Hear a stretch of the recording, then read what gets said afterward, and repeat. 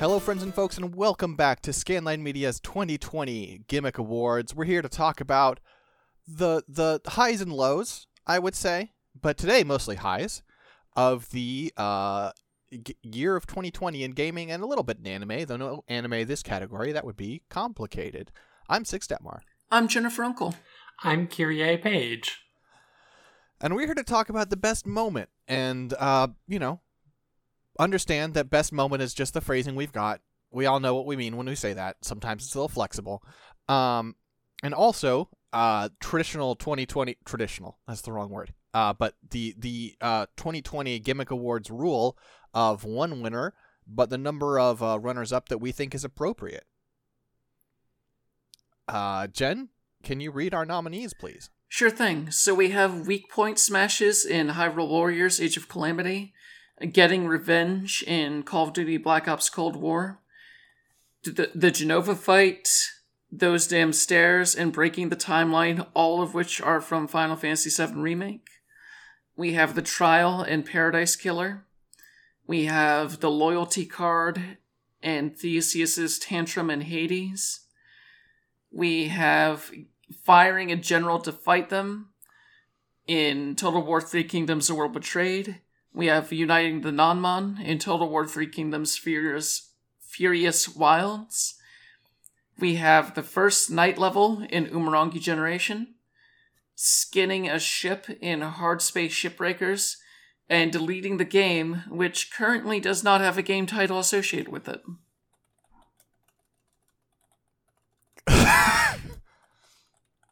Oh, okay. Okay, Girls Frontline. Okay. Uh-huh. Yeah. Did Girls Frontline come out in 2020? No, but it kept getting new content, and my best moment of one of my best moments of 2020 was deleting it. I like that game, but and I was on the Girls Frontline train for 2.5 years, and I was finally like, I'm out of here. I'm done. I'm not playing this game anymore. I'll cut it. I just wanted to mention it. That indeed sounds like a pretty satisfying moment, though not necessarily one that the game created itself. Oh, it created it. It created it, all right. It was a hell of a build of months and months of playing the game as like a chore and then realizing that's what was happening. Oh yeah, we should probably also mention that this category will have some spoiler talk in it. Oh yeah. Yeah. I think for most of these it's not like you know what? Just okay, the games that we mentioned, we're going to spoil. Ta-da. I can somewhat talk around the identity of the killer in Paradise Killer for the trial, but well, that's cuz that's not the point of the trial, really. Yeah. But there are here be spoilers. Yar. Mm-hmm. So because I can make it quick, I'll talk real quickly about firing a general to fight them, right? Mm-hmm. So I talked about playing as Lubu in the previous category and how great that mechanic is. And how he has like lists of like people he wants to fight and how he gets like special bonuses. And there are like set bonuses and stuff, right? It's like, oh, you fight, like if you fight the brothers, the 4 brothers, if you beat all of them, you get a bonus for each one of them and then a set bonus for beating all the 4 brothers, right? There's like a great generals, there's a mighty warriors, there's a, legendary tactician, blah, blah, blah, right? And the moment I knew I was really embodying the Lubu mindset was when I was like 1 away from getting a set bonus. And the problem was the person to complete the set was my subordinate. So I couldn't fight them. And I was like, but if they didn't work for him anymore, I could fight them. So I fired them and they got recruited by someone else. And then I went and killed them to complete my checklist. Amazing. That was great. It's probably not top material here. I can cut it, but I wanted to shout out that just another great interaction from the year's best add-on. Yeah, no, that's totally fair. And that's a cool mechanical interaction too, which I don't think sometimes on these lists, it's a lot of story stuff, but it is really cool to see moments that are just a mechanical interaction with the game that just feels really satisfying. And along those lines, skinning the ship, I guess specifically, so that's kind of the entire game of Hardspace Shipbreakers. What I meant by that choice of phrasing, Hardspace Shipbreaker is, of course, a game where you are taking derelict or, salvage ships and breaking them down for parts, breaking them down into their components and salvaging them for money. And the first time you're on a timer, and also if you you're also using up oxygen and fuel that you have to buy refills of and stuff. It's brutal. And the first time you're good enough at a model of ship that you can strip it down to nothing, that there's nothing left and you have time to spare, that's the moment where you're like, yeah, now I'm living that blue collar life. That's good. Definitely, I know we talked about it in the previous category, but it reminds me a little bit of the really satisfying moments of cleaning up an entire house in House Flipper or just rearranging things in House Flipper. So it's like that moment, except for what if House Flipper also had a timer, and also there was a you had to remove the furnace from the house, and the furnace could murder you if you got too close. Great, awesome, fantastic. It's great. It's so good. That sounds really good.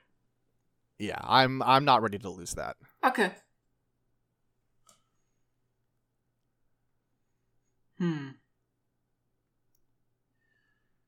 So, can you oh, go ahead. Go ahead. I was going to ask, can you explain the loyalty card a little bit? I don't think I got to that in Hades.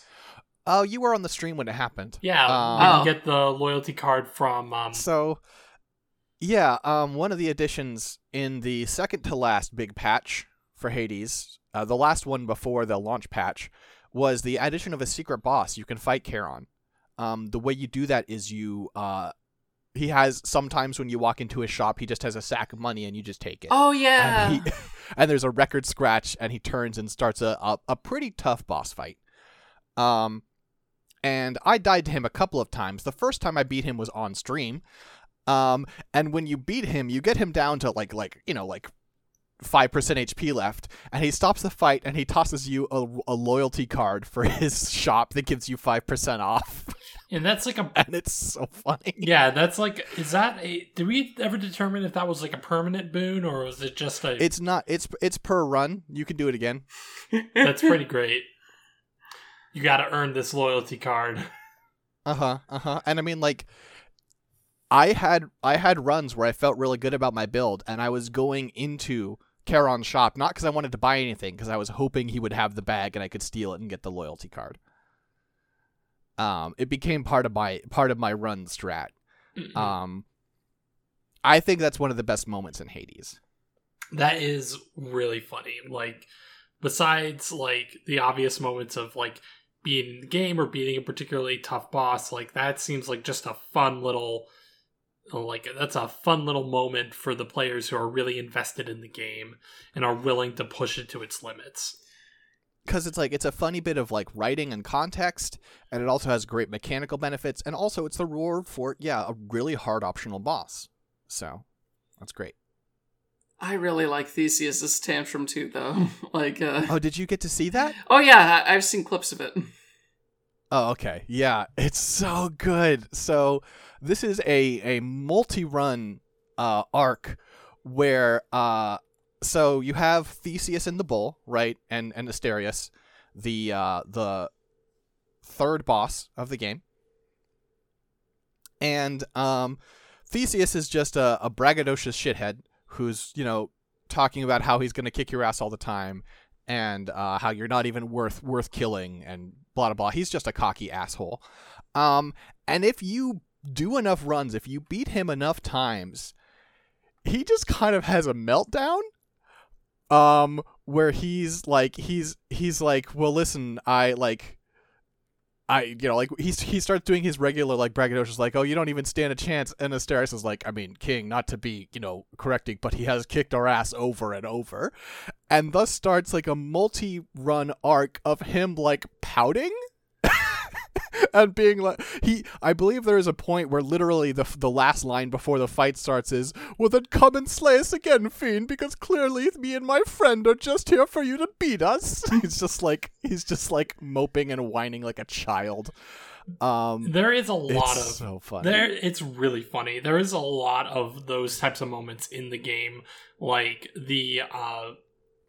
I remember Megara as well having a similar type of thing. She doesn't have a meltdown as funny as Theseus is, but there is something very funny to like meeting Megara in the ostensibly the bar at the beginning of the game after you've beaten her enough times and she just tells you to fuck off.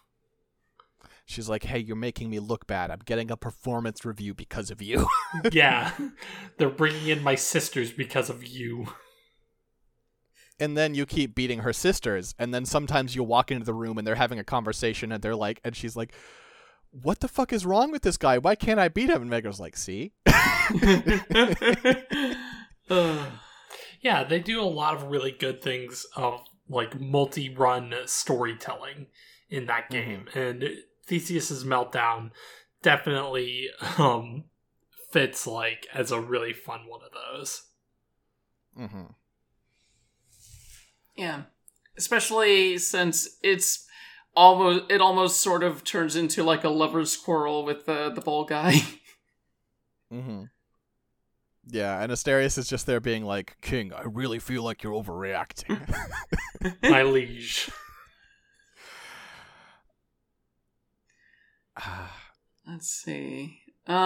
Should we try and chip at one of these 3 Final Fantasy VII Remake moments? Yeah, I feel like since this list is so expansive, I feel like maybe, unless you feel it is really, really something, like maybe pick one of these moments for Final Fantasy VII Remake. And I know the one that I'm the most like interested in. I think the stairs is funny, but I don't think it has a lot of staying power beyond that. That's fair, yeah. I do quite like how it starts as almost like a leaderboard thing, but inevitably Cloud just has shit stamina going up these stairs, as does everyone else, so like the final 10 to 15 floors, you're just huffing and puffing as you're going up, and all the characters are just tiredly shouting things at each other to kind of get each other pumped up. Yeah, it's... The other 2 moments here definitely have more thematic weight, I'd say. Yeah, I mean, it's a good interpretation of a joke from the original, but I don't think it stands out that much on its own. Mm-hmm. Right. So tell us a little bit about the Genova fight. So the really cool thing about the Genova fight is that, in addition to being a very good boss fight, like one of the more standout ones in that game, like, it's just very well balanced. It has you doing a lot of things. It's pretty challenging. It's one of the moments where the musicians really went hog wild with, like, taking advantage of how long the fight was going to be and their budget to just make a very long track for it, where at some point when you get into the shit gets real category, like, the way that the music begins, it's like it's like taking various motifs from the Genova theme and mixing it in, but having it spread out more, like, drawn out, more focusing on the opening rhythm of it, and a few of the moments there. But when shit gets real, it starts to work in some of the original MIDI chiptune music that was found within that specific song for the PlayStation 1. And it's just this incredible up-tempo mix that combines that with a fantastic guitar backing, and it makes that whole fight just... It pushes it over the edge into what is happening right now is fucking awesome territory. Yeah, it's I would say it's the best fight in the game. It's very, very cool. The music is amazing. It does, like, I feel like a lot of the fights in Final Fantasy VII Remake kind of go on, like, are a lot longer than I would have made them myself. But with the Jenova fight, it feels mostly appropriate, I think. It feels like it's supposed to be like an endurance test against this, otherworldly monster. I think it really works, as opposed to, like, people talk a lot about the Hell House fight. The Hell House fight was, like, 50 minutes long. It was the longest fight I've ever seen in any game. The Hell House fight was funny for, like, the first couple minutes, but then the joke got old. Because the thing just didn't take fucking damage. Yeah, it's... Like, I imagine there's a way to actually buff up against it and do better, but it doesn't match any of the other fights you've had, like, within that zone or within the rest of the game, so... Yeah, you're just left spamming it until it goes down. Yeah, it's rough. So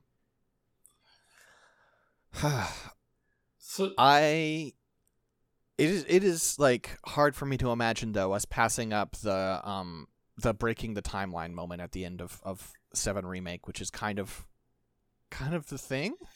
Yeah, it's such a powerful move to be like, okay, we know that a lot of you were coming here to have this game that you love recreated in immaculate detail in these in this fancy graphic style and have everything voiced and all of that. And it's like, we're not interested in doing that. We're interested in taking what is happening and turning it on its head, like introducing things that make it seem like one of the characters that died before the original game started looks like they might be being brought back. In addition to basically having the will of the fans or the will of the story manifest throughout the game itself as ring wraith-like ghost creatures. Right, because as far as I could tell, like, I didn't play the game, I watched Jen play it, but there is something to, like, Sephiroth basically announcing that he is trying to change the timeline, and is, like, that's such a ridiculous moment because it recontextualizes what Final Fantasy VII Remake actually is. And, just this, like, I think Sephiroth basically says, like, oh, we don't know what the future looks like. And that just feels like the team at Square Enix basically saying, we don't know if this is going to work or not, and we don't know if we're going to get another chance at this. Which they probably will. That game sold very well. Oh, yeah. They are absolutely going to get another crack at that because that game sold fantastically. They've put so much into this particular remake as is that it feels like, well, I guess they did cancel Final Fantasy 15 after it came out, but it feels very unlikely that they're just going to drop this midway through without finishing it up. Yeah, I think I personally read it more as, like, we, like, just reinforcing, like, hey, you thought you know how the story was going to go. You do not now. And, wait and see. Yeah. But regardless, very, very powerful. Very cool. And yeah, I don't know if we're going to have one of the Final Fantasy VII moments. I don't know which one we would. I guess I would lean this, but also if the Jenova fight won, I wouldn't be like mad. I think you're right. Breaking the timeline takes priority. Okay. Between the Hades moments, I guess I think the Theseus's tantrum is better. Yeah. Same. The loyalty card is a fun thing. Mm-hmm. But Theseus's tantrum definitely feels like a culmination of, like, how that game is structured and how that game plays. And it's very good. Yeah, it's something special. I should probably... Okay. Oh, go ahead. No, go ahead. I should probably just talk about the Black Ops Cold War thing, because it would seem silly if Call of Duty ended up staying on this list, but it is a very interesting moment in like, the Black Ops series has always been where they get a bit more experimental than the others, just in terms of structure and what you're able to do, what you're able to enact within the campaign itself, and this is one of their more ridiculous endeavors, more or less. Mm-hmm.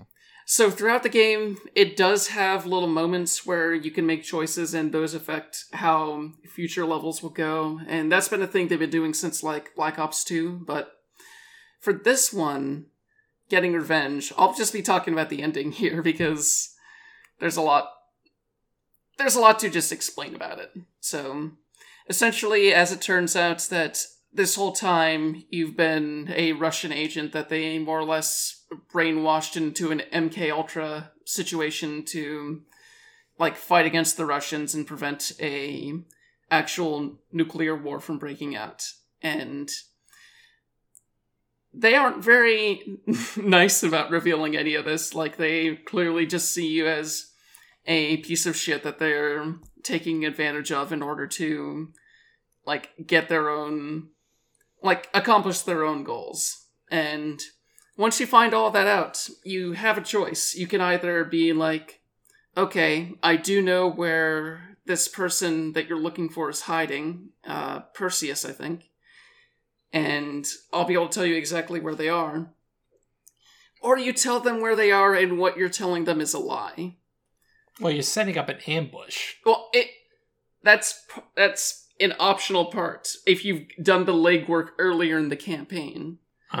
Like, there's a door within the base where if you find the code and unlock the padlock that's there, you get access to a few extra things, like a terminal where you can play Zork with an in-game keyboard, and that's kind of silly, but you also unlock a radio. So if you just tell them the wrong location and you fly over there, they're just like, well, that was a big waste of fucking time, and they shoot you. If you have unlocked that door beforehand, you have 30 seconds after giving them the wrong location to rush into that door, get on the radio being like, hey, guess what I did? They're going to be right over here. And I'm leading them right to you. And after you do that, if you go that extra mile and radio ahead after you've unlocked this door, like, as soon as you tell them the wrong location, everyone's text changes from the blue ally color to red. And once you finally get there and you spring the ambush, the game switches to a triumphant sort of music as you're basically fighting against soldiers and the people you've been working for this entire game. And every time you end up killing one of the people who was on your team initially, it does a slow motion headshot. Like a bullet cam. Yeah, it's fucking rad as shit. That's great. Like, you're just absolutely obliterating the pieces of shit that, like, manipulated you the entire game. Yeah, and then once all that is said and done, you meet up with the person who is supposedly the big bad, and he was like, hey, how about those chucklefucks, huh? They really thought that I was just the one person rather than we had a whole network. These silly Americans. And then he gives you the honor of pressing a button to launch all the nukes in Allied territories. What? Yep. That's a very ridiculous way for that to end. Yep. And it's the only ending that has any sort of satisfaction, because if you actually go ahead with, and do the quote-unquote right thing to stop the nuclear war going on from starting, what happens is that the person who was your handler, Adler, ends up being like, hey, let's go to this beach. How about that, huh? And then he just pulls a gun on you, and the two of you shoot each other. It's interesting that they would make that basically the good ending. That's out of character for the series. It's also out of character for the game. Yeah. Which is it's amazing that they managed to fit this in between fucking licking Ronald Reagan's toes. Yeah, and the sequence immediately before this, where you're actually breaking through your coding to kind of both find the answer and learn more about your brainwashing. Basically, they're guiding you through a series of events in Vietnam that you didn't actually go through. And Adler will be basically narrating it for you, but you can just go the other way. And he'll get increasingly angry, or he'll do things like, oh, it turns out the place you crawled into was filled with zombies. How about that? Go the right way this time, you asshole. Yeah. It feels like someone on the Black Ops team is just constantly inserting weird shit like that, and for whatever reason, they really went for it this time, and yeah, it's an entertaining moment, but it would feel weird to keep a Call of Duty game in the top 3 considering everything they represent. For sure. Still, it was pretty cool to shoot the Americans in the head. Pretty much, yeah. Yeah, I support shooting fucking imperialists in the head. Parody. Mailing this death threat to myself. Anyway,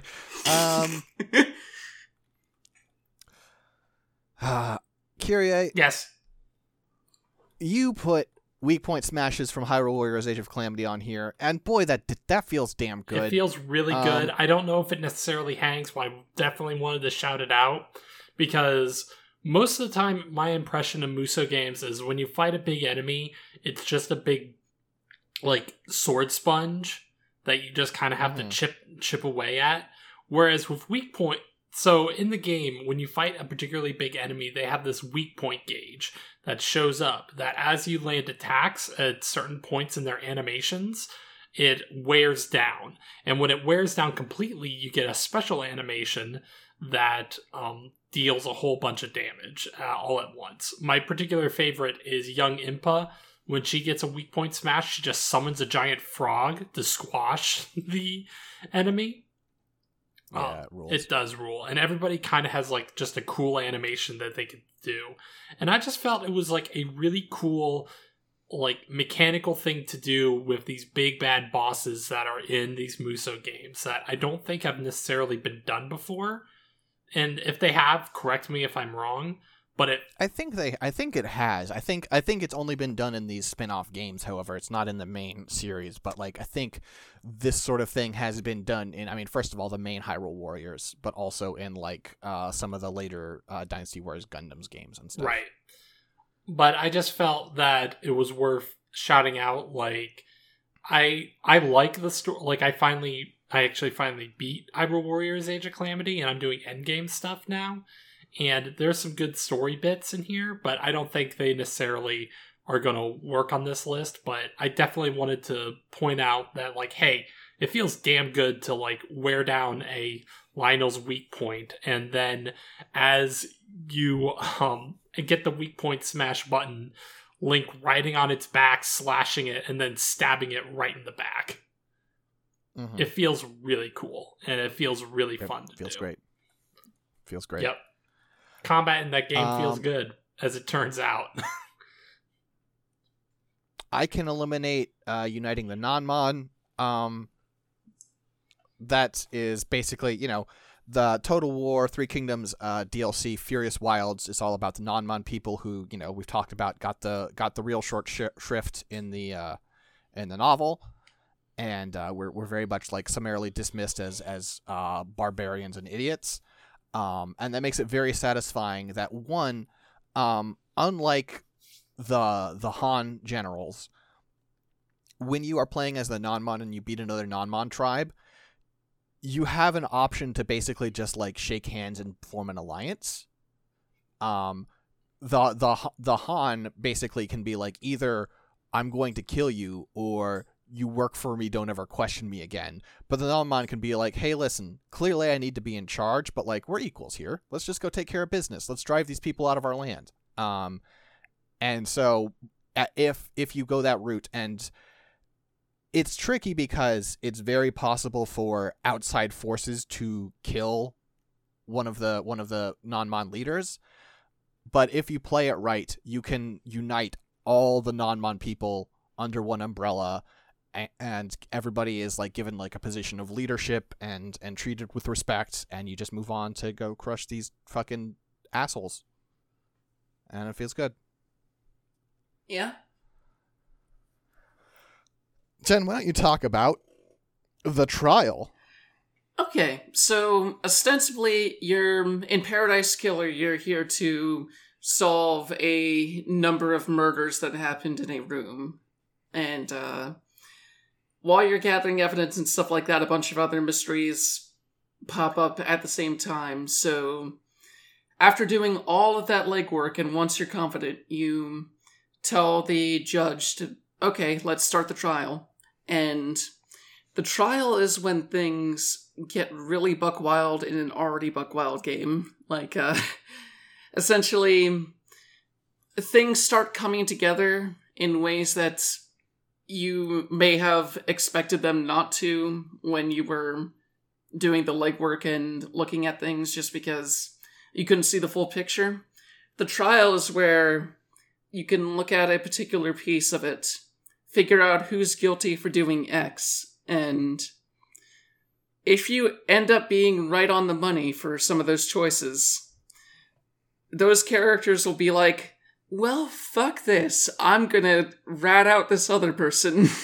And suddenly... Yeah, that's definitely the thing that I think makes it, like, really special, because a lot of it just feels kind of like, at first, like they're doing a very flashily presented, but they're just doing Phoenix right. But then you get that moment where, like, depending on the person's personality, because there are people who won't do this, but the person's like, oh, you got me. Okay, I'm just gonna lay this all out here. Like, I'm just gonna, like, if I'm going down, all of you are going down with me. And they're fucking their cohorts are like, you fucking idiot. We could have salvaged this. Yeah. Because, like, the being found guilty on this specific Paradise Island is not good for you, because it involves the main character, Lady Love Dies, taking out her pistol and fucking executing you on the spot once all of the trial bits have gotten out of the way. So, yeah, people have every reason to be like, hey, I'm just gonna rat out these other people. But there's that, and there's also the fact that there are people who may be involved with something that you get to know them and you think that, A, maybe they don't deserve to get shot with a pistol. So you have the opportunity, even though the game never actually explicitly tells you, to basically fudge the truth or leave certain people out of it so that they can live a little longer. And my problem with that is, I mean, it's a problem that I'm going to get back to, I think, in other categories when we talk about it. But the way the game basically presents it, like, well, first off, in the trial, if someone is involved, if someone is proven to be involved, they are executed. Then once the trial ends, you get the option of, like, hey, if you think there's anyone you missed, you can execute them yourself or you can exile them, right? Mm-hmm. And I guess two things. One, that does kind of undermine the trial, that you don't have to prove them guilty to go shoot them. Like, what's the point of proving them guilty then? As long as you prove one person guilty, then you can just go clean house afterwards. I think that's a little silly. And then also the fact that those are the two punishments.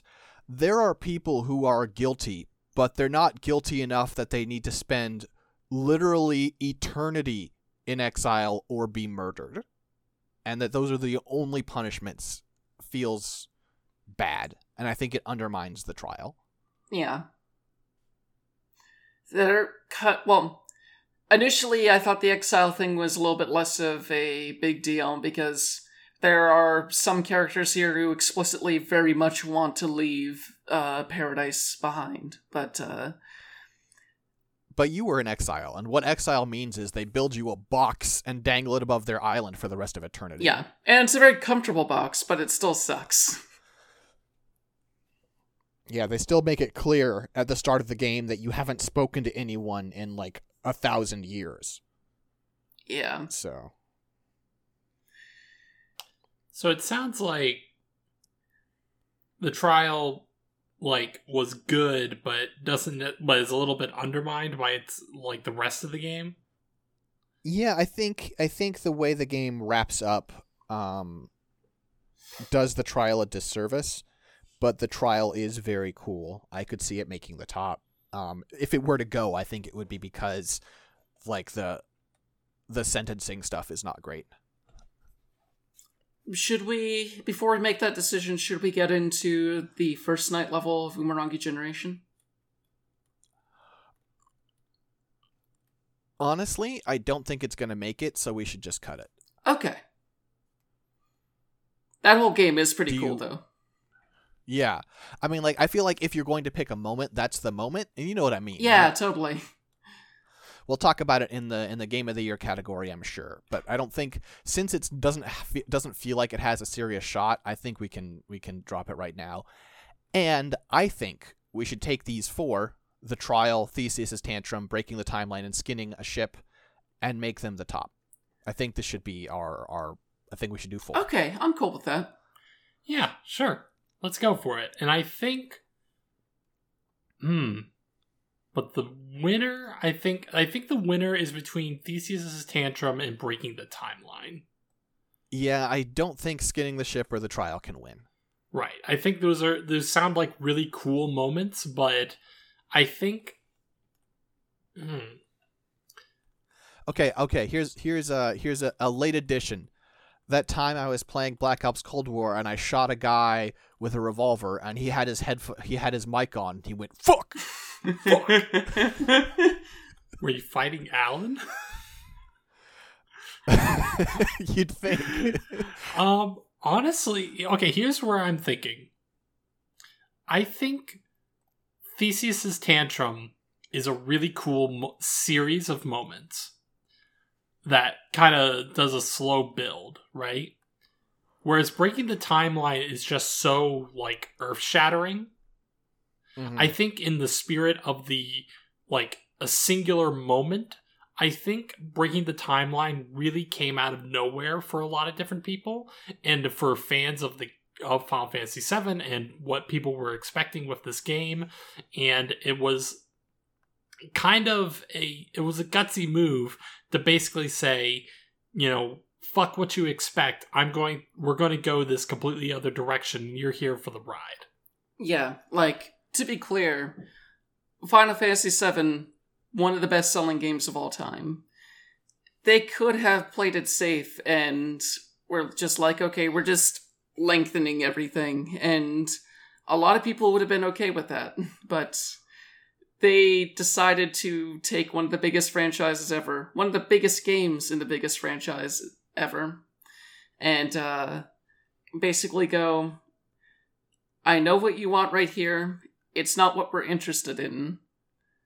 So please give us the space to tell something new with these characters. Tell a new story with these characters. Well, and I don't think they stopped asking politely. They represented the concept of people wanting a loyal remake as these hateful ghosts. So they're not asking. And there is a part of me that's like, but I mean, I'm sure other people doing awards are going to give an award to breaking the timeline. Let's do something different. Let's buck trends. And I'm like, shut up, hipster. So they're going to give the award to breaking the timeline. Yeah, it's one of the few moments where, like, I often feel like I lean towards focusing more on indie stuff for awards like this just because it feels like they deserve it more and stuff like that. But in this case, the 50 million Frenchmen can't be wrong. In this case, the enormity of Final Fantasy VII's legacy and stuff like that kind of does a lot for it in this moment. I would just say it is rare to see like something in the AAA space be genuinely surprising. And take a chance, really. Yeah. I mean, like, I think, you know, it's met with such universal acclaim. It's been such a good game that it's easy to think that this was not a chance. But they are staring down Final Fantasy VII, which is presented as one of the best games of all time, and to many people, like, the best JRPG ever made, and saying, no, fuck that. That was risky. they could have had a real bad fan backlash, and they're like, we don't care. We don't want to tell that story again. We told it. Mm-hmm. Exactly. And it's like, if you want that story again, you can play Final Fantasy VII on modern platforms nowadays. Here, they want to tell a brand new story with these characters that people are so clearly attached to. And that is a huge risk, especially considering, like, I would say, like, Square Enix is in a slightly better position than it is now with the success of Final Fantasy XIV, like, kind of, like, bankrolling them at this point. Mm-mm. No? Well, you're right in that Final Fantasy XIV is doing a lot for them, but they also just did spend a whole lot of money on that Avengers game, and that thing just... whew, that was a bomb. We didn't even think to put it. Should we put it on Hottest Mess? I guess we should. I'm adding we it. We kind of should, yeah. But like, until you mentioned it, it obviously belonged there. I didn't even think of it. Yeah, and so you're right. Instead of taking this surefire bet of just remaking Final Fantasy VII, they're like, if you want the same story, you're either you're a hateful ghost, and we're gonna tell something brand new here. Mm-hmm. And I think that's worth recognizing. I do as well. Well, thank you everyone for being with us for this conversation about the best moment, which is of course breaking the timeline from Final Fantasy VII Remake, our runners-up The Trial from Paradise Killer, Theseus' Tantrum from Hades, and Skinning a Ship from Hard Space Shipbreaker, the little game that could. No, I guess Paradise Killer is also an indie game. Okay, 2 indie games in the top. Well, 3. I mean, Hades is... calling Hades indie is a little... They got money. I mean, they're not AAA, but they are like AA. You know? I guess, yeah. Though... Triple I. Yeah. I hate that so much. Sure. Yeah. Fuck everything. Yeah, they did just kind of do one dirty on various other languages for their using community translators and all that, but yeah. Mm-hmm. Well, join us for our next category. We've only got a couple left. I've decided I do have to put these up pretty much in the order we recorded them because we're making references to other categories and the timeline will be fucked if I don't do it right. So we'll see how this goes. We could do it like we could do it like that one anime that everyone likes that aired everything out of order. And what anime would that be, Jennifer? I know the answer. Do you? I know what it is. I just forget the name. Uh-huh. All right. Sounds convincing. All right. Thanks, everyone, for joining us. We'll see you later when Jen knows what an anime is. It's Haruhi. Haruhi. It's what? Say that again? Say that again. Say that again. I dare you. A double dare. It's Haruhi. Say Haruhi one more time. You're only saying it Haruhi because I corrected you.